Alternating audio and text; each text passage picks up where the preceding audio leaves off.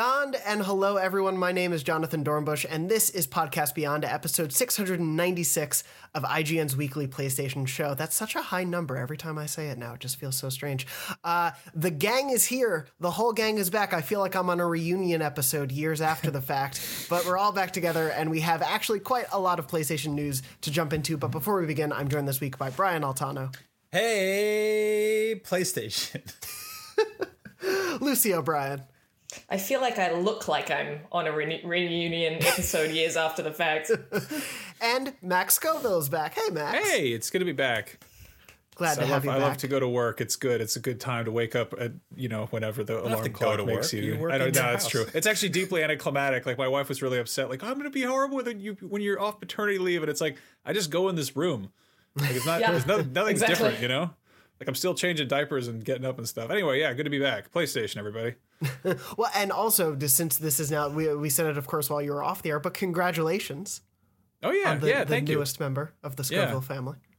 The newest PlayStation family member or whatever. I did think Kratos is a weird name for a little girl, but I hey, she was born with that weird. She had the white and the tribal tattoo face thing and the little soul patch, like the guy from Godsmack. It just seemed like a good name, Yeah.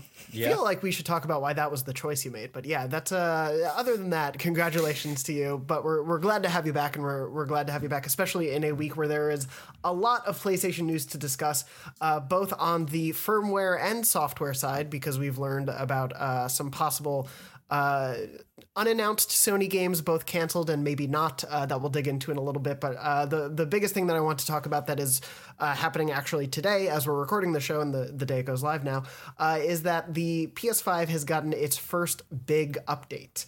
There have been, I think since launch, a lot of requests for a lot of different features. Obviously, the PS5 UI is completely different from the PS4 UI, and there's been a lot of changes, both some that I think have been more well-received than others. But just to quickly run it down, the update is available right now. It changes some things, like you are able to finally download PS5 games to external USB drives. You can't play them off there, but you can at least actually download them to there instead of just deleting and re-downloading. There are now new social features, so you can actually do share play cross-generation. So you technically don't need a PS5 to play a PS5 game. You just need a friend who has a PS5 to share play with you their PS5 games. And then in addition to that, there's been some changes to the game base, some other pre-download and game library customization options, some slight changes to the trophy settings. And then today, as it went up, they hadn't announced it in the initial PlayStation blog post, but there have been some slight changes that include some different HDR support and support for 120 hertz monitor. So if you're someone who plays your PS5 on a PC monitor that supports that, you can now use those monitors differently. There will be also some updates to the PlayStation app, which I'm actually a heavy user of, and that I like some of these changes because they include actually having the ability to manage your PS5 console storage. So you can now not just download games, but actually deal with what's on your PS5 remotely, which is something the Xbox app has allowed you to do previously. But, of course, this also leaves a lot of room for things that weren't added. I think some of the biggest things that people want are variable refresh rate, things like the M2 drive support that will essentially allow you to have expandable storage that meets the SSD requirements of the PS5, and more things on top of that. I reached out on Twitter to ask people, and we can dive into that. But generally, I wanted to throw to the three of you, and Brian, I'll start with you. We've talked before about like firmware updates and things, and this is where we get into like the really nitty gritty of something that is like made a really big deal out of, but it's a lot of like underneath the surface stuff that you might not immediately notice. So I was curious, at least to start, like, is anything here a really big change or addition you feel like is going to improve your PS5 experience, or is it kind of just same from here? There was also a controller update, but I don't think anyone actually knows as of right now what was in there. It was just sort of like, don't forget. So I'm excited to see how that can sort of evolve. But yeah, the storage thing is nice. I don't particularly know if I'll rush to take advantage of it yet, because I think I have like mild, like kind of just terror of overloading my PS5. It is just constantly warning me that there's too much stuff in there. So I keep it pretty slim as is. But I do appreciate that there's that option to just kind of have stuff on deck, because games are gigantic and the PS5 hard drive is tiny. And so it'll be nice to get something, like get a little bit of sort of control over that situation. Ultimately, like that should have been rectified before the systems were even shipped, and hopefully it does if they ever do a revision. But for now, that's a nice little step. I'm into it. And Lucy, how about for you? I remember when the PS5 came out, we were talking a lot about the changes to the UI. I think something I didn't realize was like a lot of people, at least like generally colloquially that I've seen, don't really like the UI these days. It feels like they, after years of working toward a PS4 UI that everyone was pretty comfortable with, the PS5 UI is sort of starting from scratch a little bit. Go ahead. Sorry. No, I agree. I mean, I know this is, and people will probably get mad at me in the comments for saying this. I still really struggle with turning that thing off, like putting it like to rest. I still kind of like sort of hit the DualSense with a banana every time. Just like eventually I get to the rest mode option. I think that there are still plenty of improvements to come. I do want to shout out that the zoom feature in particular was something that a lot of people were clamoring for because the PS4 had it and the PS5 didn't ship with it. And it's, one of those features that's really important for accessibility. So I like seeing PlayStation make strides towards making their console more accessible for users that may need it. Which is, like, again, with all things accessibility, is most of us. Absolutely. And just to specify exactly what that is for those who may not know, you can now adjust the magnification of the screen to suit your preference from the settings menu. And on that note, definitely want to shout out, Lucy, I believe you had commissioned and worked with freelancers to have accessibility reviews of the new consoles when those launched as well. And we're a few months out, but definitely go back and check those for, I think, a really interesting angle and a look at how important some of the features you may not think of if you don't have to use them are for these consoles. Totally. And it's like, we're very lucky these days that consoles are essentially works in progress. They're not like static things. So everything can constantly be iterated on and improved on. And it's good to see these companies have a growing focus on accessibility. Absolutely. And Max, for you, are any of these changes, do they feel significant at all for you for how you play, or are you kind of waiting for? Not really. I'll check out the app, but honestly, the app was always a thing I would mostly use if I was out of the house, which I don't really do anymore. I mean, it was always handy to be like, oh, I'll set something to download without having to go and turn on the PS5 and do all that. And it's nice to sort of do that sort of send to your home PS4 or whatever. Yeah, as for the UI, like I'm right there with Lucy. Like there's a bunch of like the weird things where you swap between games and media with the triggers. I still hit that trying to go all the way to the right or left. Just hoping which is what the the PS4 interface does. And then the whole switcheroo on hitting the PlayStation button to get the power turned off, which just seems like a very odd choice, Like it's like that's like inverting camera controls. It's one of those things that I think it throws a lot of people for the loop. And I don't know. I mean, I'm getting used to it, but the real thing is I hate turning off my PS5 because I'm having too much fun playing the games. Great plug. As for the hard drive stuff, I feel like I've fully gotten accustomed to treating that like a little game in and of itself. Like it's basically the Resident Evil 4 briefcase, but with actual games. I'm just constantly shuffling it around and being like, ooh, like, do I want to delete Bloodborne again? Or do I want to get rid of this? Or like, oh, I guess I don't need to save any of these, these video clips I accidentally captured by pushing the wrong button.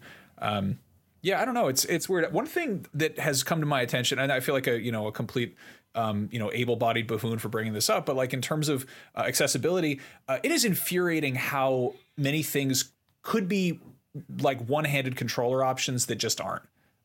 Like part of the reason I bought that stupid media remote was hoping that it would make it easier to just be like, oh, I'm going to turn on my PlayStation and shuffle around through Netflix because I don't necessarily want to take a two-handed controller and have to do that.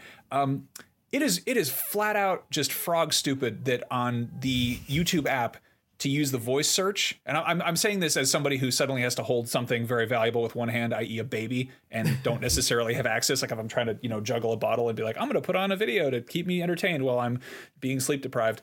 To use the voice search on YouTube, which is awesome because it beats the hell out of using a little button keyboard thing. You have to hit L2 and then everything else is done to select is with the face buttons, and then to navigate is with the left stick. And it seems to me like maybe you could have mapped the voice search to R2 and maybe let you navigate with the right stick and use the face buttons to interact, and you could do the entire thing with one hand. And it just seems like one of those really just, it could have been a very easy like swap thing. And this is across a lot of apps, and like there's plenty of games too that like you could, I mean, you know, Disco Elysium is effectively a point and click game. You know, stuff like Persona is entirely turn-based. You're mostly just navigating menus aside from running around Shibuya Station. It's just, I don't know. It's something that never occurred to me because I am, you know, a able-bodied, you know, person who typically is using both hands to use a controller. It's just, I don't know. It's just a weird thing that jumped out at me. So, I mean, I'd love to see Sony kind of jump on the same level that, you know, that Xbox is doing with that, you know, crazy modular controller. Yeah, the adaptive controller has done a lot to move that stuff forward. But I think you're totally right in saying all that stuff. And to both your and Lucy's points, like it is something that I think we're thinking about more and more. And as we continue to notice these things and think about these things more, I think it will drive both the people making those apps who have, you know, those choices, as well as the main platform holders to build stuff in either on an app level or at a system level. And so I hope we continue to see updates like this. I think in terms of a usability thing, especially for longtime PlayStation people, you all are not alone. I know, Lucy, you were joking about you think people might get upset, but like other than variable refresh rate, I think the thing most people responded to me on Twitter with was, can they just swap the hold versus press for turning off the console? Why did they do that? It's also baked. It's baked into our muscle memory from the PS4. Yeah. And I just like, it was such a weird switcheroo. Like, I'm like, why was that necessary? I would love to hear the explanation. Yeah. Because I just still haven't got used to it. I understand that every time we bring this up, there's people in the comments being like, oh, it takes 2 seconds, just get over it. I get that. I totally understand that. But it's just like one of those very simple things that I wish they would just put the option in there for us, because it's something you do a lot. And for, you know, 7-8 years, we've been turning off our PS4s a certain way. And now we have to, there's like a second where your brain goes, oh yeah, that's right. That's not how that works there, which I get it. There's far bigger problems in the world. You're on a video game YouTube channel. Okay, this is where you decided to fight your battles. I get it. But you know, it takes 2 seconds to just not type a comment like that too. That's an option. Just putting that out there. It also takes 2 seconds to give us a thumbs up. Don't forget to like and subscribe. That's true. Well, Max said Xbox earlier, so I'm going to the comments to download the whole episode. No, it's just a little thing, and you know, I see people tweeting about it all the time, and yeah, it's sort of frivolous and pointless. But I like it, and it's like, I don't know, it's a very simple thing that we've been doing for a very long time. The UI itself, I'm with you guys. It's definitely a little, like it's one of those hyper minimalist streamlined things that actually causes more chaos than it does sort of usability. Or on paper, you look at it and you're like, oh, this is gorgeous and fluid and simplified, and I love that. But it's kind of like when Google redid their suite of apps. And you're just like, what is this rainbow garbage now? Like, I don't know what anything is anymore. Like I went to download, I think it was like the HBO Max app on my PS5. And I was like, oh yeah, where do you guys hide that now? Like there's just like subsections under subsections to get to just video apps and stuff like that. And I appreciate that the store isn't this whole thing now that you click over to and then it pinwheels for 45 seconds and you're like, are we doing it? Or can I spend money here or no? Yeah. But you know, I feel like it still has a long way to grow. And like Lucy said, like it's very good that these systems aren't locked in on day one like they were for decades. Like when you bought a console, that's the way it was. Or a Nintendo Switch. Like that's basically been very, very simple, similar to how it's been since launch, which with very minor differences and additions here and there. But yeah, I'm happy to see it grow. Still waiting on more than 2 themes for my Nintendo Switch. Speaking of themes was a thing that I saw a lot of people ask for as well. I'm sort of split because I think unless they overhauled the PS5 UI a bit, because I think, Brian, to your point, like they went for this really big, like bold splash pages and really like more minimalist in terms of all the like accoutrement around it, but that also means each game as you're on that page is the focus. And so I don't know if themes have a place currently, but I also think like themes seem like an easy way to make a few extra bucks per game, and people who love them, they're really so stupid and I love them. Yeah. Like I turn on my PS4 and I've got like the Untitled Goose Game theme, and I just like forgot I had it, and I was just briefly like, oh, the goose is here. It doesn't just look like, you know, Netflix for Dark Souls, which is what the PS5 has, just swapping through and just. I had the Bloodborne theme for my PS4, which was one of the best themes I think on the PS4. I loved it. It was so gorgeous and like cohesive across everything. Yeah, I would love that on my PS5. Me too. I had the platinum one, and that the platinum Bloodborne theme, and it wasn't even like it's not even amazing looking. Like the stock Bloodborne one is actually way better. But it was one of those things where it was like I could be in such a rut and turn on my PS4 and be like, oh yeah, an accomplishment that I did once. Yeah, no, they're a reminder of that stuff. Go ahead, Max. Sorry. I was going to say, I had the Cyberpunk 2077 theme for, I want to say 3.5 years. And then the game came out and it wasn't available for PS4. So, whoops. Still not, yeah, it's still unavailable. Just that's our weekly segment. Cyberpunk still unavailable. But no, sorry, go ahead. I was just going to say really quick, have you guys noticed that like on the front page of the PS5, under like every game category, if you scroll down like half an inch, there are just like, it's like user submitted content, and it's just like just really like sort of like horrendous children's thumbnails of like Twitch streams that they did. I don't feel like that information is necessarily pertinent to me as an old man. Like I know some people look for that kind of stuff, but to me it's just like you have this beautiful, sleek, minimalist console with this clean UI, and you scroll down half an inch and there's just this guy that's just like, I shot 40 bugs, and it's just like in all caps, and it's like those some throw up font. It's great. Those used to be buried way further down on the PS4. Like you'd have to go through a few menus. And yeah, I think for me, like there's a time and a place where I'm going to watch someone stream. And if I am, I'm probably just going to go over to the Twitch app. Like I think if I own a game, the last thing I want to do is click over to that game and go like, I'm not going to play this. I'm going to go watch someone else play this. Even though if I was going to go play the game, why would I be like, never mind? I think there's a lot more valuable information that could be put more immediately in your face about this stuff.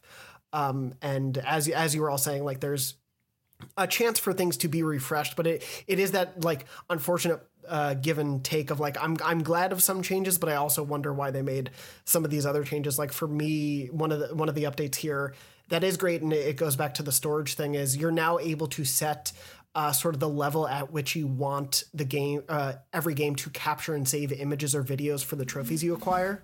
So you don't have to just have your hard drive filled with like bronze trophy screenshots and videos that you'll never look at, which is great. That's my experience. Just a whole load of bronze. Yeah. And having to like go delete all that stuff is such a waste of time. So I love that that's there. But a thing that a lot of people like myself who collect trophies pretty regularly hate is that now the way you look at them is all horizontally, whereas it used to be vertically. And as weird as that sounds, it like demonstrably makes it a more difficult and annoying experience to sort through. Because it used to be so much more smooth to just go down that list, but now it's this weird give and take where you can only see maybe like 3 or 4 trophies at a time. It's one of those things that I wish would be changed now, but as you all were saying, like this is going to be a in-change progress that we'll see over time. But it's especially when there's only a few million people versus 100 million on PS4 and PS5, it's going to be interesting as more people adopt the console and where we get to at that point. Unless there's any other major changes that anyone saw that stood out to you, figured we could move on from there because there is a bit of a interesting behind the scenes PlayStation discussion to have. And that is... Let's talk about that. Yeah, there was a report that broke last week from Bloomberg and Jason Schreier that I highly recommend reading through the full report of it. And there's definitely been some talk after the fact of it, and we can get into that as well. But this big report was essentially a look at sort of the behind the scenes machinations of some of the projects we may and may not see at PlayStation, and how, I'm going to crib my own writing, but essentially Sony's reliance on its biggest blockbusters and the games that are too big to fail versus anything else. And so the report goes into things like that secret Sony studio that we've been talking about for years that many people assumed was working on an Uncharted game. According to Schreier's report, that group, which was at the Visual Arts Service Group in Sony, that has normally sort of been the pinch hitter to help other studios and come in and assist them across the finish line. This 30-strong development group, apparently at the time, was working on a remake of The Last of Us 1. They were working on that remake, but however, the team was reportedly running into trouble One, about their existence being kept a secret, and then allegedly Sony not offering extra budget or time and focus to help the project see through. Eventually, according to the report, and again, this is all allegedly, Sony has not confirmed or commented on any of this. Herman Hulst reportedly deemed the project too expensive in this new studio's hands and wanted instead that team to be focusing on support for the development of The Last of Us Part 2. And then allegedly this project was moved into Naughty Dog, and it has since effectively become Naughty Dog's project. In addition to that, we learned that on the Sony Bend side, and these are the two big ones that I want to focus on, Sony Bend, after Days Gone was released, had been pitching a sequel and reportedly working on one. That project was reportedly rejected, according to the report, and then Sony allegedly then moved Bend onto two Naughty Dog-related projects, both a multiplayer game and a new Uncharted, but that caused people at the studio reportedly to be so concerned that they would essentially be consumed into Naughty Dog proper and sort of lose their own identity, that some people left, some people asked to be taken off the project, then they eventually were taken off of it and are working on a new game, but Days Gone 2, at least at the time, was deemed too much of a risk to take, even though the game was allegedly profitable, according to the Bloomberg report. That is a lot of detail, but I sort of wanted to get the top level stuff out of the way. It is also, of course, worth mentioning that on the note of Days Gone, after the fact, Jeff Ross, who previously was at the studio and appeared on David Jaffe's live stream / a YouTube channel, was talking about the report itself and couldn't confirm too much because of non-disclosure agreements. He did say that the original pitch from the team was that they wanted it to be a co-op experience with some larger shared world elements. So doing something a little bit more expansive and taking the idea of these freaker hordes and the world they've created and making a co-op experience. So we can get into the nitty-gritty of what Days Gone 2 would have been in a little bit. But I think let's start with the overarching Last of Us remake of it all and the lack of faith in this alleged team to make it and then move it over to Naughty Dog. There are so many places to go, and I guess I'll start with the Last of Us remake itself. And Lucy, I want to start with you. Just a Last of Us remake seems like a strange choice to go immediately toward, I think, for a lot of people, especially for a new team's first project. Yeah, I mean, I understand the sort of pros and cons of investing in a Last of Us remake. I understand how it could work. For example, if you were going to remake The Last of Us and have like a PS5 Last of Us Part 2, PS5 version of The Last of Us and package that all in a single thing, all boosted and upgraded, that makes a lot of sense to me. Like, that's just kind of like, yeah, I can see there being a place for that particular product. But I completely agree with so Dorno, you wrote a piece recently and shot a video, an opinion piece about how the whole report in general, including this Last of Us remake news, really paints a picture of Sony being very risk averse. Yeah. And to me, The Last of Us, a Last of Us remake is really not needed in the grand scheme of things that a first-party studio could be doing. The game is, 8 years old? It's already had a remaster that was really good. The Last of Us 2 came out very recently. It's like a nice to have, but not a need to have. And so the fact that there were resources, first party resources being put towards this remake is odd to me. It definitely didn't feel like we needed that. And it would have been nice. I mean, it would be nice across the board to see some more experimentation and new IP coming from Sony's first party stable. Yeah, absolutely. And Brian, I'll throw to you next. It's a curious one to me, and as Lucy had mentioned, I wrote a piece about it. I think it's the report shows that is emblematic of them being risk averse. Of course, them wanting to make sure a Last of Us remake gets handled properly is not a risk in any way. As Lucy said, I can absolutely see from a top level executive money making reasoning of like, this is one of our most successful franchises ever. It's one of our most critically well received franchises. The TV show is coming out and that'll introduce it to a whole new audience. This all makes sense, but it is part of a larger picture that I think is a little bit concerning. Yeah, I totally agree. I mean, I think as if you look at like these sort of like AAA in-house studios that Sony is aligned with, they ultimately have a finite amount of resources and games that they can, you know, conceivably create in our lifetime. And I don't really think a Last of Us remake was at the top of anybody's list in terms of, you know, things we would demand or want. I mean, even if you look at the stable of PlayStation exclusive and PlayStation adjacent franchises, there are so many more, you know, sort of vintage, awesome games that could really benefit from a modernized Code of Paint, rather than something like The Last of Us. That said, you know, devil's advocate, Last of Us 2 added a ton of combat options. That game is like incredibly fun to play when you really kind of use all the parts.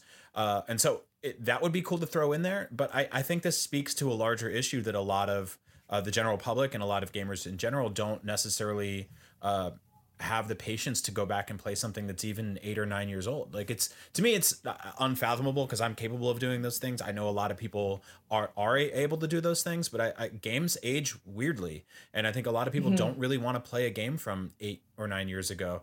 Or there's this understanding that games have to be cutting edge and stunning and unlike anything you've ever seen before. And to push this new show and get millions of people watching on this prestige pay for cable network, you're all of a sudden going to get a bunch of people going, oh, so this is based on a game? Which game? And they're like, oh, it's this game from 8 or 9 years ago. And then they see it and they're like, well, that doesn't look as good as a game that came out this year.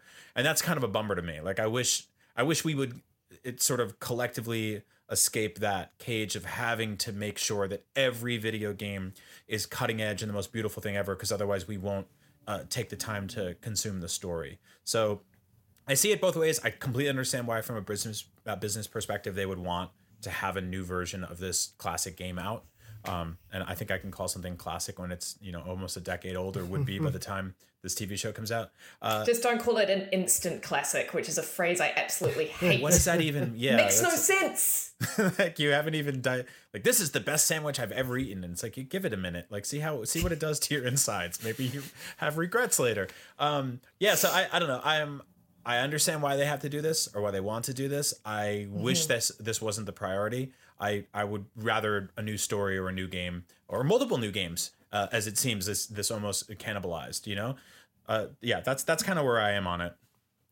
Yeah, Max, sorry, I saw you were just about to go ahead. Yeah, I mean, to echo everyone else here, I think like just it all feels kind of samey, you know, like hearing that it's a remake or a remaster or a redo, even the fact that the HBO show is a retelling of the first game. I mean, obviously they're going to change some stuff, but like I was sort of hoping that it would expand that universe and do some different corner of that. Like we've seen, I mean, I feel like the more, the larger universes out there in terms of sort of, you know, transmedia fiction or whatever they call it these days, that's what it does, is it sort of fleshes out different corners. Like, you don't see, you know, there's not like a Disney Plus show that's like retelling the events of A New Hope in show form. Like, that would be weird. You know, like every Walking Dead show is kind of fleshing out one corner of that. And it seems kind of odd that the jump between, you know, games and a TV show is doing that. And then to sort of need to cash in on that by, I mean, again, this is totally theoretical, but the first thing that popped into my head when I heard about this idea of this being a Last of Us remake would be basically reskinning, you know, Joel with Pedro Pascal, like making it line up with the aesthetics of the HBO show and trying to have effectively a very, very AAA, very polished licensed game from the license holder. Is it still a licensed game if it's like the people who own it or make, like, you know what I mean? Like, normally, like a licensed game is like, I think they would have to call it The Last of Us, the TV show, the game. Exactly. Yeah. Yeah. Like, that's such a weird thing to me. And then wasn't there also talk in that article about like an Uncharted remake or reboot or? Yeah, so I'll bring up the specifics, and this gets into the larger parts of it all. And let me pull up the full thing. But essentially, there was word that, and sorry, my links are going everywhere. An IGN video I could watch. How perfect. The part about Uncharted was that Bend, when they essentially couldn't go forward with Days Gone 2. Seemed to be working with Naughty Dog on multiple projects, one being a multiplayer thing, which we assume is sort of a follow-up to the Last of Us factions, and then as well as a new Uncharted. But a lot of the Bend developers allegedly feared that they might be absorbed into Naughty Dog, and the studio's leadership asked to be taken off the Uncharted project. And they are now working on a new game of their own. So it's unclear what the status of that Uncharted project was. Of course, it's really interesting to note that this mystery team that ended up allegedly working on that Last of Us remake, most people assumed for a long time the rumors were that they were working on Uncharted. Right. So it all comes back to it eventually. Yeah, I mean, I wonder if, like, with Sony sort of trying to throw their crown jewel, first party gaming properties into a different medium and try to get like a more mainstream appeal with, with movies and TV. Like, it totally makes sense to have something enticing that looks like that to kind of lure people over onto the gaming side. Like, if they're, more casual people who, their first exposure to The Last of Us is an HBO show, or their first look at Uncharted is a Tom Holland movie. I kind of get that, but it just gives me an icky feeling. Again, it's totally like a weird gut feeling, but like, I hope that that's not what they're doing. Like, I hope that they're, not trying to basically, I guess, I mean, I don't know what you'd call them, just try to make more, try to make their games line up with their adaptations of their games. Like, that's just a weird. Yeah. The thing is, like, and this is, this it's pretty easy to say this, but I feel like had they gone with an approach of making the TV show a story that's sort of adjacent to what's happening in the game, or focus on new characters, that gives the opportunity to make a new game based on new characters. And I feel like that's such a win-win for everybody, rather than like you're chasing this bizarre loop of making a show based on a game and then needing to make a game that feeds into that show so that this consumers are spending money in a circle. We're looking at if you're watching the video, we're looking at footage of like some fairly old at this point Uncharted games, or a couple of them. Games age weird, right? It's bizarre. Like you could hypothetically remake your favorite game every 10 years for the rest of your life, just chasing the sort of the perfect version. Yeah, the uncanny valley of it all, right? The perfect version of it, and you'll never truly catch it because that's just the way that works. Something Max mentioned, we had talked about this in a video last week about the potential of them reskinning Joel and Ellie to be based on, the characters in the TV show. I find that to be such a just horrible potential idea. If you look at the backlash that happened when the Spider-Man remastered game came to PS5 and they reskinned, Peter Parker's character, recast him, everything like that. There's a lot of backlash there. Like, I don't think people really understand. I mean, if you're listening to the show, you understand. If you're a casual person watching HBO, maybe not. Joel and Ellie are two of the most iconic characters to ever come from this medium, like the medium of video games. Like, having them cast as different people on a TV show is one thing, but looping back to the game and skinning them to be actors, when like Joel and Ellie were two of the most defining examples of like, this is what this medium can do when it puts on its like big boy pants and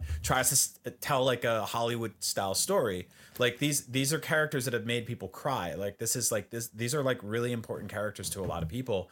And I feel like just swapping them out with actors from a TV show is like doing a tremendous disservice to what games have accomplished as a storytelling and narrative medium from the jump. Altano, I totally agree with you, but was that ever seriously floated? No, I mean, no, like, it wasn't. It's just been one of the just for anyone. We are that is an unwarranted fear currently. Yeah, we are preemptively angry at something that isn't even remotely confirmed to be true. And I'm getting it out of my system now, so when it does happen in a couple months, I can sit in like a old reclining chair and be like, I was there at the beginning. We can just roll the clip. Just watching this clip over and over and over. We'll be on a talk show and we could just be like, and play that back. I mean, thank you. The underlying thing here is like, both in terms of seeing games that I've already played sort of remade or rehashed or whatever, and also seeing games adapted into movies.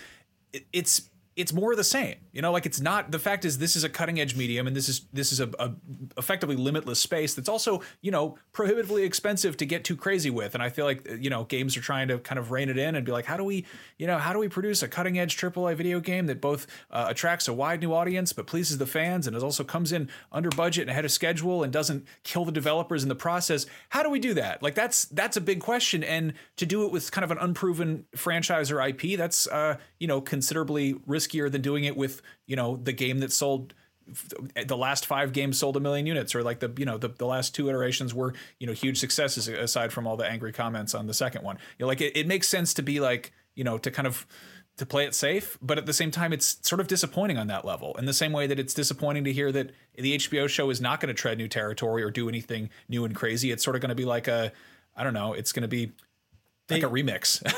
Yeah, well, they did say they're going to take some creative liberties with some stuff. Like some stuff will be a little bit different, but then again, like, will that be reflected in the video game adaptation? Will there be 2 different like story versions of The Last of Us? Where, like, I'm talking to a friend and I'm like, "Have you played The Last of Us?" And they're like, "Yeah, I can't believe Pedro Pascal killed Ellie." I'm like, "What? What?" I'm trying to think if there's any other times we don't know if this is going to happen, but like the only other version of this that I can think of, and I could be wrong here, is Street Fighter the movie, the game. Yeah. Like, have we seen like a thing like this before? I mean, the Lego movie, the game, but other than that, just to, because I did actually hold that interview with Neil Druckmann. I was just about to say about the HBO adaptation. Yeah. And he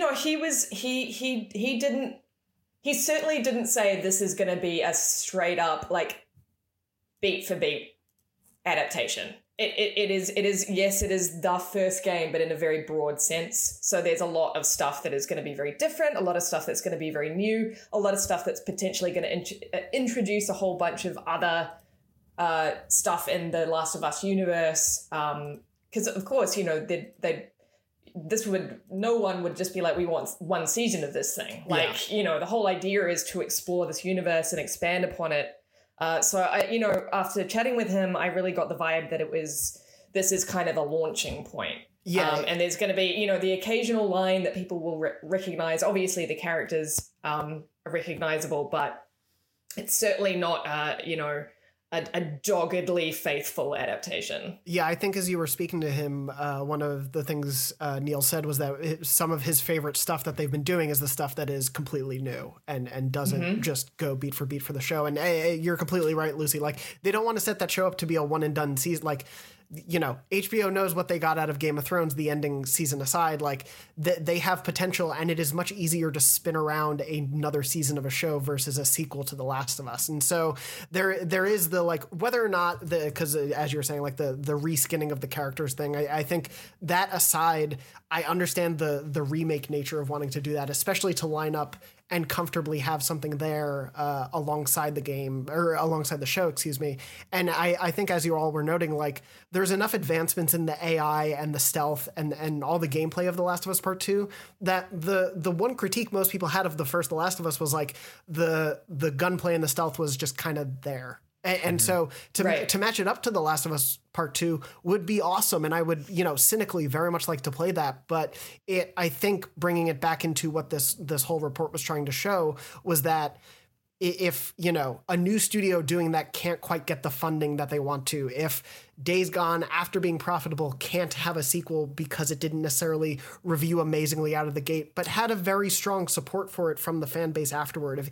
If those things can't succeed from a company that, produced games like Parappa the Rapper and Gravity Rush and things like that, like where we see these weird offshoots in between the big games. One of the things I said in my op-ed was like, The Last of Us was kind of a risk when it first happened. Like, did people want an extremely serious, macabre third-person action game that explored, the meaning of family and life and death in this post-apocalypse? Or could a God of War revival that was mostly focused around a father and son story that was very cinematically purposed work as well? Those are risks within established franchises or established ideas, because Naughty Dog had the Uncharted framework. But even Uncharted comes from a studio that made mascot platformers. You know, I keep saying I want Crash Bandicoot's Divorce, the game. I want the marriage story with the Bandicoot. I want it to be. Wait, no. I thought you wanted a realistic Crash Bandicoot where it was just a little like. Lucy, I don't know what I want. Bandicoot with a little pair of underwear on. I've never forgotten that. I want the real life Bandicoot. I want a JPEG of a real life Bandicoot that you play as and jump around. But no, I like it. I think for me. Sorry, go ahead, Lucy. Well, I'm sort of interrupting you, Dorno, and I apologize, but I'm just aggressively agreeing with everything that you're saying. And I do want to touch on Days Gone. I don't want to, gloss over that. For sure, yeah. In favor of the Last of Us remake, because for me, that was more of a bummer. And I know that this sounds very rich coming from someone who did not score the original highly when I reviewed it back whenever it was. You gave it what, a six something? I think I gave it a 6.8. Yeah, that means was a little bit under so almost 7. a 7. I mean, it's not like you gave it a 2 out of 10 and tanked the studio. Like, let's. I mean, it's weird because I haven't reviewed anything in so long, like because my job at IGN completely changed and I just don't have time to review anything. And it's since the Days Gone conversation started happening, I got some hate on my Instagram, and that's when I know that people are really mad at me, because people can tweet at me all day long and I'm like, I've got a quality filter, I don't really see it. But when someone comes onto like the photography website, of me, a video of me like looking at a pig, which is what they commented on, being like, New Zealand. I'm like, okay, wow, that's right. People really upset at me about that review score. But I do want to note that in my review, I did say that there was a good game in here somewhere, and like really did highlight what I thought was the most original and biggest selling point of the game, which was the Horde system, which I still think is remarkable and amazing and could have been utilized more in the original. I didn't think that the world itself was particularly interesting, but again, this is all stuff that could be improved upon, right? Like it wasn't like, oh, this was such a stinker, this is beyond redeemable, right? There were so many interesting systems at play that were just incredibly rough around the edges. And yeah, I have had some hate from people saying why are you being all thoughtful now when you sort of stoned it at the time. And it's like, well, I didn't actually stone it at the time. I thought it had a great deal of potential. And it's sort of like, remember when Assassin's Creed first came out and it was so rough around the edges and didn't feel fully realized. I was just going to say. Then Assassin's Creed 2 came along and it was the fully realized version of that. And I thought that there was so much in Days Gone that could have been built upon and improved upon, and it could have been that great franchise, Why? And so I was really bummed out that the sequel was canned. Yeah, why build this groundwork? Why spend 7 years building the groundwork to this game? The studio is working on this for a very long time. Like, architecturally, this game is awesome. Like, mechanically, it's fun as hell. I thought it was like rough around the edges in terms of like story. It was the pacing and the sort of like overall kind of bloated feel to it. Like, I understand that they felt like they needed to put a lot of content in there. But just like you said, the first Assassin's Creed game, that's like a 6.8, 7 out of 10. But imagine if Ubisoft just been like, well, reviewers and fans didn't connect with this the way we wanted it to. We were going to bring the franchise out back and shoot it in the head. Like, that's crazy to me. Like, the fact that Ubisoft invested in that series and the developers and attributed it to all of their sort of entire portfolio of worldwide studios attempting to revitalize it every year, grow it, evolve it. Like, that's a franchise it's taken on, and it's gone in so many different directions since then. And that could have happened here and should happen here. Like, this is something that no one should give up on. Like, the weird thing is, like, I mean, how many types of cola does Pepsi sell? They have Pepsi. They don't have like RC Cola under the hood too. Like they have their one flagship cola. I feel like in this case, this is like, the Days Gone is another zombie game. Don't call them zombies though. Alongside The Last of Us, which is also a zombie game where you call them clickers. They're not the same thing. And they feature, like a grizzled protagonist with the scratchy beard, and it's sad because they have lost a loved one or whatever. And mechanically, they're night and day. I actually prefer Days Gone across the board, but it is like so similar. I mean, in terms of like what it is as a piece of media, like it's a third person game where you shoot zombies and you survive in the post-apocalypse. And I can totally see why, if Sony had to look at, okay, one of these has to go. It's like, well, The Last of Us is clearly like that's the successful one. That's the one everyone loves. And I'd love to see them try to build a Last of Us game in this engine. That would be phenomenal. It'd be really interesting. But I totally get why, it at the end of the day, like, this isn't like Assassin's Creed. This isn't like a unique universe. This is kind of this is another zombie game. There's a lot of them, and I kind of get why Sony would be like, maybe it's not worth the investment. I don't know. I get it, but I'm also like, there was something.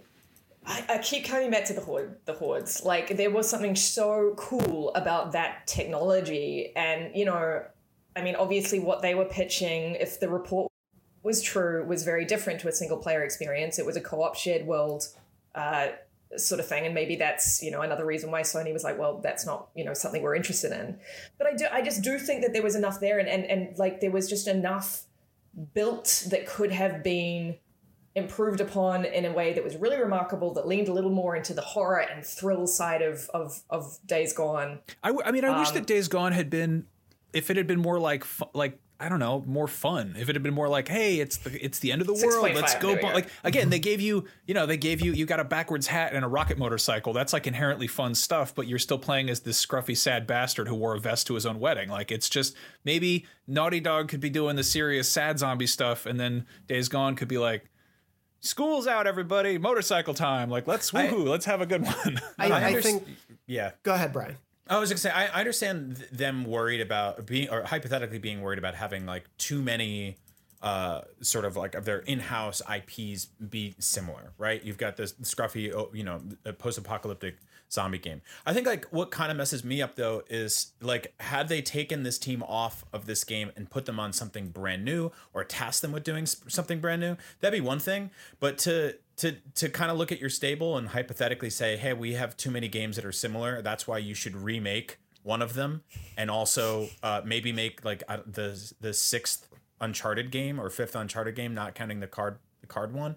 That to me is like, it's not like this is a team that was getting pushed into a bold new direction and being told to go create some brand new IP that's different than anything else they're doing. Like, if you look at something like Horizon, that's very clearly like the Killzone team was like, so what's next? Let's really just go, let's deviate from what we're known for. Let's go nuts. Here. Let's go bonkers. And instead we get, we're going to get a remake of a game that has already been remastered, and then potentially the fifth or sixth Uncharted game. Like, that's kind of a bummer to me. Yeah, I think the thing, just to speak to everyone, because I think you're all making a lot of really valid points about like the state of all this stuff. It is, I think, Lucy, to your point, like the thing that bums me out the most is like the potential of the Horde stuff that they were doing, the work they put into building a like very thorough relationship of the character to a vehicle as well. Like, there's enough there that I could also see why they were thinking of like, oh yeah, a co-op biker gang in a post-apocalyptic zombie world. You could make that work, and I think there's so much potential there that I wish we could see, and I hope that the work that they did on all this stuff can be applied to a new world and a new universe. Because Max, I get your point very much of like, from a like pulled back marketing standpoint of talking to a mass audience of 100+ million PS4 owners to be like, here are two zombie games that aren't zombies, but here are the differences, and have to get into the nitty gritty, you start to lose the elevator pitch that you can sell people on easily. My only thing with that is like, the signs of that were there kind of from day one. I feel like when we first saw Days Gone, everyone was like, oh, another zombie game from the first party Sony stable. And like, right. I think there should have been enough realization that if that was the concern, they probably could have deviated from the course and let them use the work that they were building to make this world and do something different. Sorry, I was just going to say, just to wrap up, like, my hope is, and I get that the worry from that team is, because at the end of the day, even if the critical success wasn't there, the commercial success did seem to be there. The audience did gravitate to it. There is a very, very dedicated Days Gone audience out there within the PlayStation base. It sold well enough. The Bloomberg report said it was profitable. It's one of those things that, like, it's a bummer to me also that the studio may not get to continue what they were clearly passionate about, but then also to kind of have their next steps be taken away from them. and be like, here's this other studio's work that we need you to work on. If that is all the case, again, this is all allegedly. We are only seeing a bit of the picture here. I do want to emphasize that, like, we know, especially because I'm sure there are potentially Sony devs out there who may hear some of this discussion. Like, we know we do not have a full understanding of the situation.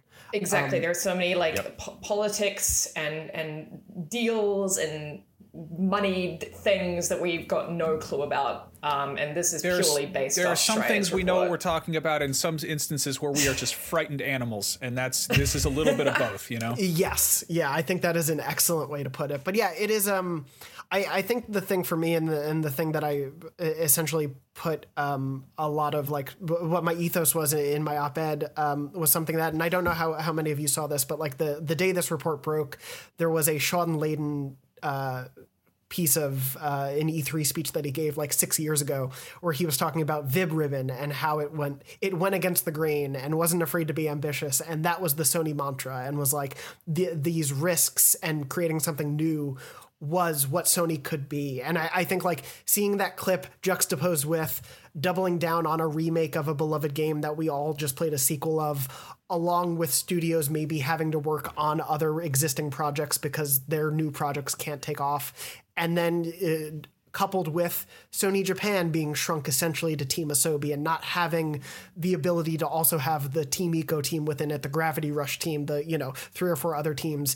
It's just that worrying thing of, and this is sort of where I wrapped everything up, was like, I can't wait for the sequels we're getting. I, like, totally hypocritically, I cannot wait for the next Spider-Man, the next Horizon, the next God of War. I cannot wait for those things. But at the end of the day, a lot of those things, maybe Spider-Man aside, were born from risks. Horizon was a risk for the Killzone team to take, even if Killzone was getting a bit long in the tooth. But like a new God of War that wasn't like the old God of Wars was a risk for that team to take and to work on for so many years.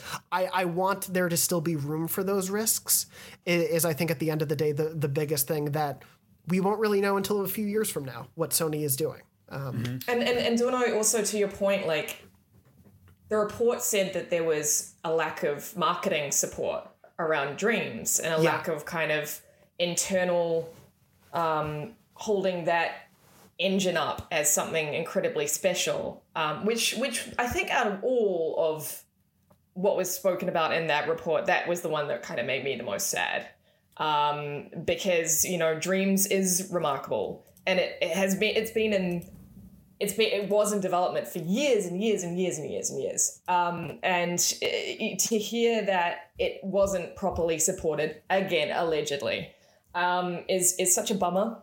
Because it was, PlayStation has been synonymous with risk taking. For years, it was the far more riskier player in the sort of the console race between Xbox and PlayStation. And that's what I always thought, it was a risk taker, and to sort of hear that it's Sony is playing things safe, and that's the kind of internal vibe, is a real bummer. And I hope that changes. I mean, this is just a moment in time, there's plenty, PlayStation will continue to evolve as it has. But I do want to see those risks taken again. I got a risk for you. They should make microtransactions in Dreams. You want to add a square? It's $4. I was going to go the opposite feathers. $200. They announced recently that they're investing significant money into the studio that made Dreams, so that's good, right? Like they are that's it's not like they're shutting that down. I also truly believe that that's the kind of game that will continue to see extended life when it becomes more accessible to people. Like we've said this for a very long time, but making that sort of like a stock software on the PS5 is the best thing you could possibly do. Just put put Dreams out for free for everyone. Even make it a PlayStation Plus game. Make it one of the the PS Plus collection. Just put it in there. Give people the option to play it. I think like that's the problem with that game was always like, what am I actually doing, and where do I start, and who, how do I access, like, what is this? They had a tough time selling that. The Sean Layden thing was fascinating to me. My favorite part of it was when he said, it wasn't a million seller, but that wasn't the point. Yeah. Like, to me, that is the most important thing that somebody, in a position like him can say, because it shows you that there is opportunity underneath this company to make smaller, more intimate, risky, and strange avant-garde projects that aren't necessarily, multi-million sellers. They aren't necessarily grizzled AAA first-party stabbing games. Like, there's cool, weird art, indie stuff in there too. And I think that they'll find that again. We had sort of heard, like off the record from a couple people over the last few years, that Sony had been sort of pulling away from funding independent projects. We saw that a lot in the beginning of the PS4 era, where they were really helping a lot of small studios bring their games to the finish line, putting in significant funds and stuff like that. And it seems like they pulled away from that because ultimately, like, for business, that's not the smartest thing in the world, is to give a small studio millions of dollars to barely break even. But I do think that is part of sort of telling the story about a console and creating a narrative of what the PlayStation brand represents. Like, it's not, to me, just the big games. And I know we're going to get those. I know PS5 is going to have an awesome year. I know it's probably have an even better next year. But I do love when those smaller things are kind of peppered in here and there. We do get Returnal soon, which is cool. That's Housemarque got to do their own thing there. I love that. There's a bunch of cool smaller games that are sort of coming underneath the PlayStation umbrella at some point. But I do worry that it's just going to be a focus on just the biggest stuff, and that is worrisome in the grand scheme of things. Yeah, it's, there's the potential, and obviously we've seen it with Shuhei in his new role of focusing on indies, and we've seen, I want to say, a more regular cadence of PlayStation indie drops and like announcements and things. And maybe that's how they're mitigating the risk, is they're putting it on the developers who are already doing this stuff rather than internally. And, over time, that strategy may make sense. But, to your point, Brian, as you were saying, like, at the end of the day, all this stuff is a business, and we can't ignore the business realities around it. But I think the reason that Layden quote rang true with so many people was because at least, like, the risk of business, there was some understanding that art had a place in there as well. And the worry, I think, is that the pretense of art having a place where risk can be taken is going to fall away, and it's just going to be the biggest blockbusters and the biggest hits that have to succeed no matter what. And without those risks, that's, those risks are how you get those bigger franchises eventually. So I think the hope is that we see a return to that in some case. But as we've all been saying, like, things in the short term, there was a lot of doom and gloom when this report came out. Things in the short term for Sony, we're going to see some big games. It's going to be a big first couple of years for the PS5. I have no doubt about, like, we're going to have a lot of really, really great, awesome games to talk about in the next couple, 12 to 18 months. What comes after, though, is a big question. And we'll have to track that stuff as it happens. Other than that, though, I did want to move on to talk a little bit about what we've been playing. Excuse me. And Max, I want to start with you, since we haven't gotten to hear what have you been playing / have you had time to play things? I've gotten to play a fair amount because babies don't do much besides sleep and throw up and stuff. But I gave Persona 5 Royal another shot. I got about 20 hours in, maybe. I got a good chunk of I'm a little bit further than I was last time. Actually, no, I think I got to exactly where I was last time, which is the beginning of the art gallery stuff. And that game is really hard to go into after playing Yakuza 7, I'll be honest, because interesting. It gets hailed as like a magnificent art JRPG, but I feel like it has a lot more visual novel going for it. It's just sort of weird to be like, and I know this has been, I think I've said this before. It's beautiful, it's incredible, it's incredibly well made, but it's like, if you go into it, I don't know, if you go into expecting a certain amount of freedom, it's not quite there, like it's a lot about, it's more about like, working within a schedule. Like it's fairly structured. But it's funny to me because when I was a teenager, I had all the time in the world, and I would use it to watch all the episodes of Dragon Ball Z or whatever. Like I would, tape Toonami every day. Like time was meaningless because I got off school at 3:30. And now as an adult, time is fleeting, and it's weird to play a video game that takes 120 hours and 12 of those are to get through the tutorial, and then you'll be like, all right, I'm finally to the good part. All right, it's nighttime. I want to go have an adventure. I want to go to I want to go eat the big hamburger. And then my cat goes, hey, you got a big day tomorrow. I was like, I have a big day tomorrow in real life. Like, let me play the video game. I got 15 minutes free. What are you doing, you stupid cat? Anyway, aside from that, I also jumped into Disco Elysium, which is phenomenal. I really love that game. I heard all of the nonstop praise that it got when it was on PC, and I said, that PC is for typing on. I'm not playing games on there. And no, I got a good chunk of the way into that. I'm not sure how much I have left. I actually have no idea how long that game is. But I'll keep chipping away at that. It is, good Lord, it is bleak and clever and really just, I don't know what I was expecting, but that it is so nice to play something that is, speaking of too many things being familiar, it is like so nice to jump into a game that is like not like anything else I've played. Totally doing its own thing. And then we also we noted that Final Fantasy 14 is doing its PlayStation 5 beta / free trial right now. Yes. And yeah. Jonathan, I think we both agreed that are you checking it out? Yeah, I'm down to. I spent about an hour creating a character, and then I was like, well, and then you went to bed. Yeah, and then I was like, well, I'm kind of tired right now, and I wasn't feeling too great, so I was like, I'll play this later. So yeah, I'm totally down to do sort of Beyond Guild for this. Yeah, I hit level 8 last night. Okay. Like, I'm giving it a shot. I made a horrible little boy. His name is Travis Buffnut, and he's a little redhead with a mullet, and he's got earrings, and he's got rosy cheeks, and he likes to hop around. He's got an axe. It's horrible. It's horrible. I love it. I tried to make a character named Ricky Porno, but it wouldn't allow me to type those words into the. So I'm taking it seriously. It's weird because I don't know. I've never gotten into an MMO, and I feel like there's a reason for that. But I'm giving it a shot and being like, yeah. I'll give it a fair shake and see what happens, because I've seen adult men cry over this game. Yeah, me too. Like, speaking of the effusive praise that we've all heard for Disco, I feel like I hear that with FF14. Every time a new expansion comes out, it's like the legions of fans are just like, this is not just the best MMO ever, it's the best Final Fantasy, it's the best RPG. Right. You have to play it. So this feels like the time to get into it if there ever was. Okay, well, I'm going to join you guys. Yay. I'm saying it now because I love Final Fantasy. I've played all the big PlayStation Final Fantasy installments, and this is the kind of one that I think I tried to jump in at a friend's insistence, and I didn't have really anyone around me playing as well. So maybe if you guys are playing and I'm playing, we'll get into it. Something excellent. Holds. Yeah, that's not good. I think Brian's kid also would like to play Final Fantasy 14. How do you feel about Dad playing a nerdy JRPG MMO for 100-something hours? How's that?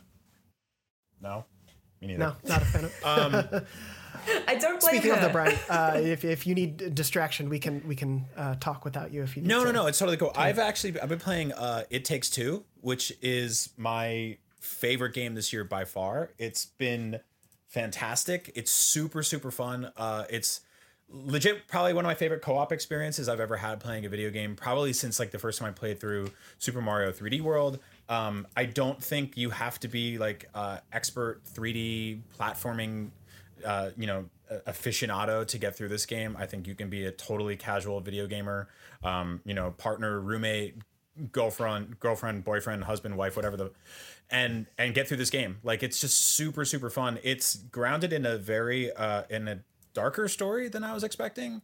This happens in the first few seconds of the game, but just to like kind of briefly explain, it starts with like a couple fighting, and they sit down with their daughter and they're like, we're gonna get divorced, and she's like, I made dolls of you and I cried on them, and now you're stuck in the magic hell world that you have to cooperate to survive. So it's like this couple that is on the verge of splitting up forever, and their kid being left alone, to then having to fight through this like weird sort of Honey, I Shrunk the Kids nightmare version of their house. And it's brilliant. It continuously incorporates new mechanics in a really smart, almost Nintendo sort of way, where like they give you this new option to play with and then utilize it in every possible facet. It's super forgiving in terms of like lives and deaths and stuff like that. So you don't have to worry about getting constant game overs. The bosses definitely push back a little bit more than I was expecting, but like when you beat one, it just feels awesome. So yeah, I feel like this game's kind of slept on. I think when you buy the game, it gives you a free copy to give to somebody else, which is really cool, so they can go play it. I'm playing couch co-op with my wife, and we're just like in tears laughing. It's so much fun. So yeah, if you've been cooped up for a while with somebody else in your home and you're looking for something fun to do together that isn't just like looking at rectangles on Netflix and, you know, falling asleep, check out It Takes Two. It's awesome. This sounds like the next best thing to a Crash Bandicoot divorce game. I'm sold. Yeah, that's how it started in my head canon. Not enough divorce games, I think, is the message of what you were saying. Divorce Lucy, Unleashed. Yeah. Lucy, anything you've been playing new since we last spoke? Nothing of massive note that I've been playing on the PlayStation systems that I do want to say I put 80 hours into Bravely Default 2. Wow. On Switch. So we don't need to get into it. I have regrets. Moving on. Fair enough. Did you like it? No, I did like it. It's an old school. I have regrets and I hate it. It's an old school Square JRPG. It scratches that itch completely. It's a total delight. I'm enjoying it very much. But yeah, I don't know where those 80 hours came from and why I decided to do that. So, well, I'm proud of you. Thank you. I've been playing, as I said, I spent an hour creating a character in Final Fantasy XIV, so I'll jump into it and we can start our Beyond Guild. I finally beat the Guardian Ape over the weekend in Sekiro after last weekend. Nice. The weekend before, I literally streamed, I think, for 4 hours and couldn't beat it. And then another 3 hours passed and I finally beat it. That was a very, very proud moment, but also just like that fight really tests you in ways of like, you need to be patient. You need to understand every move and where you're at every moment. It's a really, really great, like, teachable. Every boss fight in that game so far has felt like a very good teachable moment for how to play that game. That thing where like you get your ass kicked for an entire day by a boss and then go to bed and then wake up the next day and just beat the shit out of him was one of my favorite feelings in the world. Really, it's like that's so one of those. It's so great. What a joy that is. It a few weeks back we talked about things that just sucked. That does not suck to be able to just beat that boss after spending so many hours as Red is showing. It's one of those moments of like disbelief when it happens. But that was great. And then I feel like I've been playing other stuff too, but I can't remember. Oh, I started Hollow Knight finally as well, and have been really enjoying that and finally getting to understand that. The mixture of both like beloved platforming and almost beloved like Soulsborne-esque boss fights in it as well.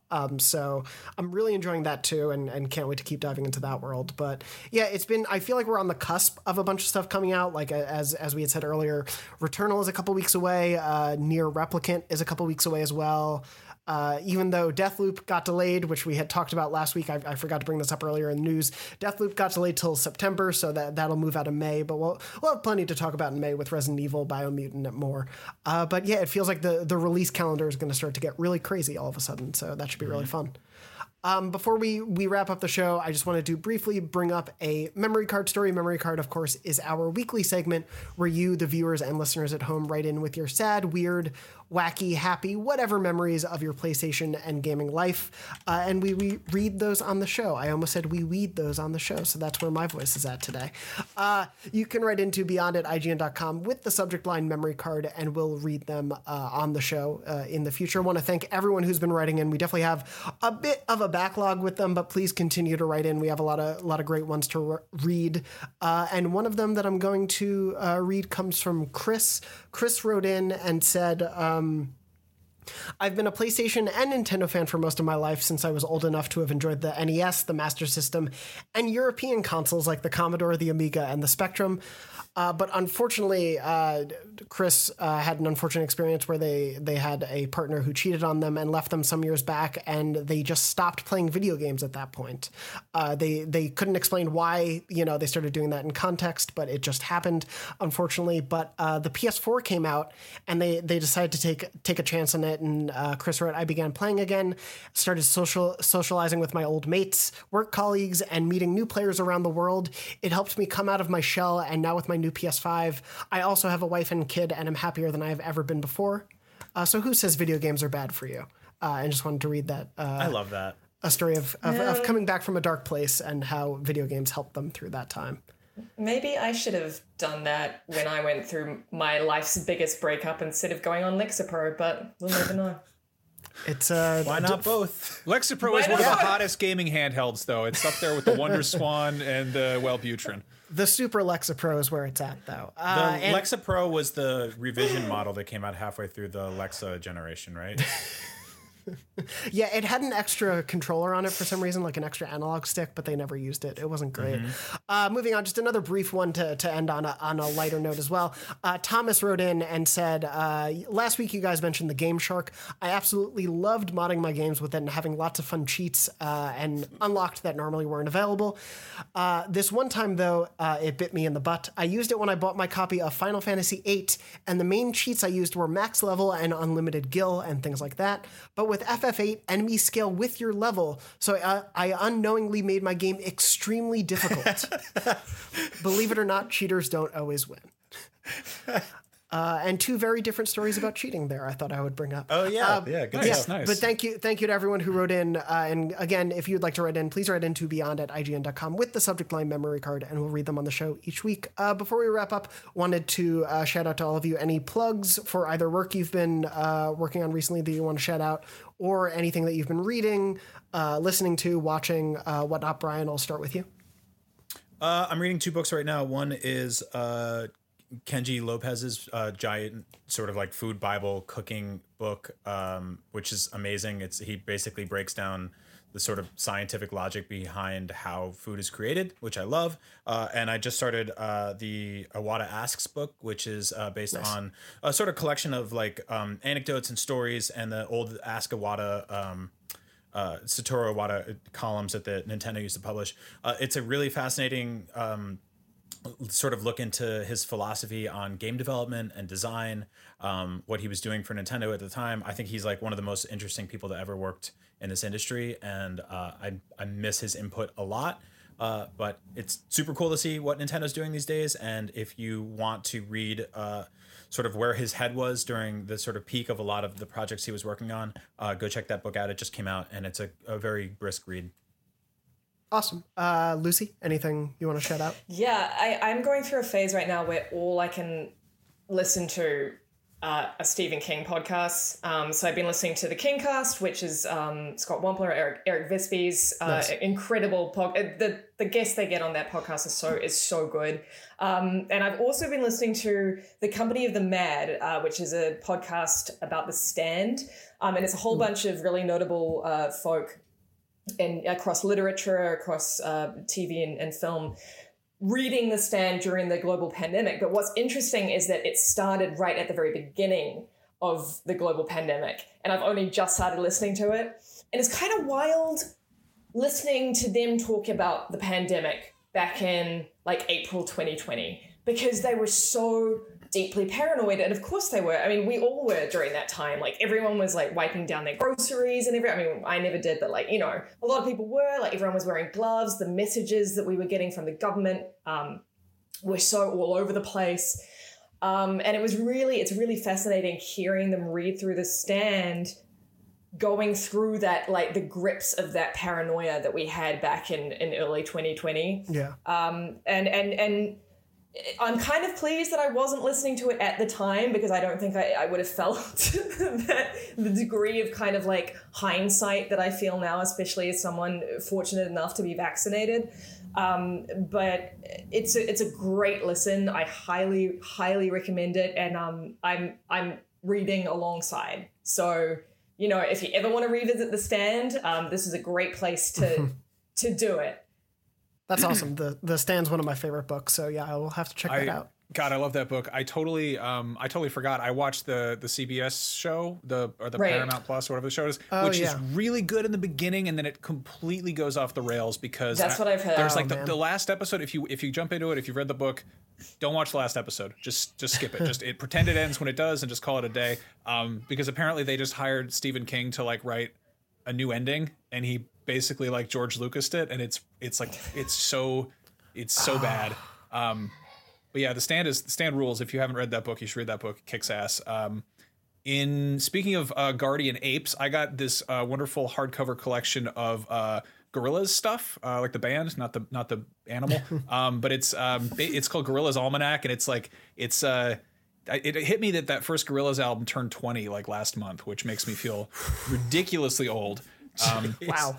But that was like one of my favorite records ever. I really like the early stuff, and I've been kind of, dabbling in their more recent things, but I've always loved that whole like, hey, let's make a cartoon band and get weird and have lots of collaboration. And this basically feels like one of those sort of like collectible magazines that they'd put out for like random, whatever, it's the biggest movie or like a band or whatever, except it's about a fake band. So it has all these like behind the scenes tour photos and anecdotes about non-existent fake, monkey people who fight zombie apes or whatever. Like it's such a wonder. It's a bunch of like cool, like Jamie Hewlett artwork. And there's like weird, it feels like a very high production value zine. And it's so neat. Cool. It's like, I read the Beastie Boys book, I think earlier or last year, which was the same thing, but about real people. And then this time around it's about, a cartoon band. So that's neat. It's like $20 on awesome. Amazon. So yeah. Oh, that's so cool. I didn't know that existed. I'll have to go check that out. And yeah, just to wrap up, I have been absolutely obsessed with a UK show called Taskmaster. It's entirely up on YouTube right now. I've blown through like the first 7 series in a couple weeks. It's essentially 5 comedians get tasked with ridiculous things, and the Taskmaster grades them per each episode, and they all are awarded points. It's essentially a game show, but they're all like nonsensical things like get the ball into the golf. Like there's the hole. Get the ball into the hole, but you can't carry it. You can't pick it up.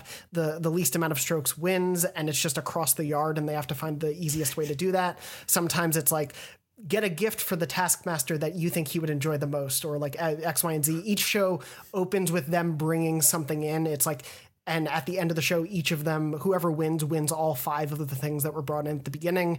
And it's like, bring in your shiniest thing, or bring in the thing from a relative you hate the most, or things like that. It's all weird and bizarre, but it is so funny.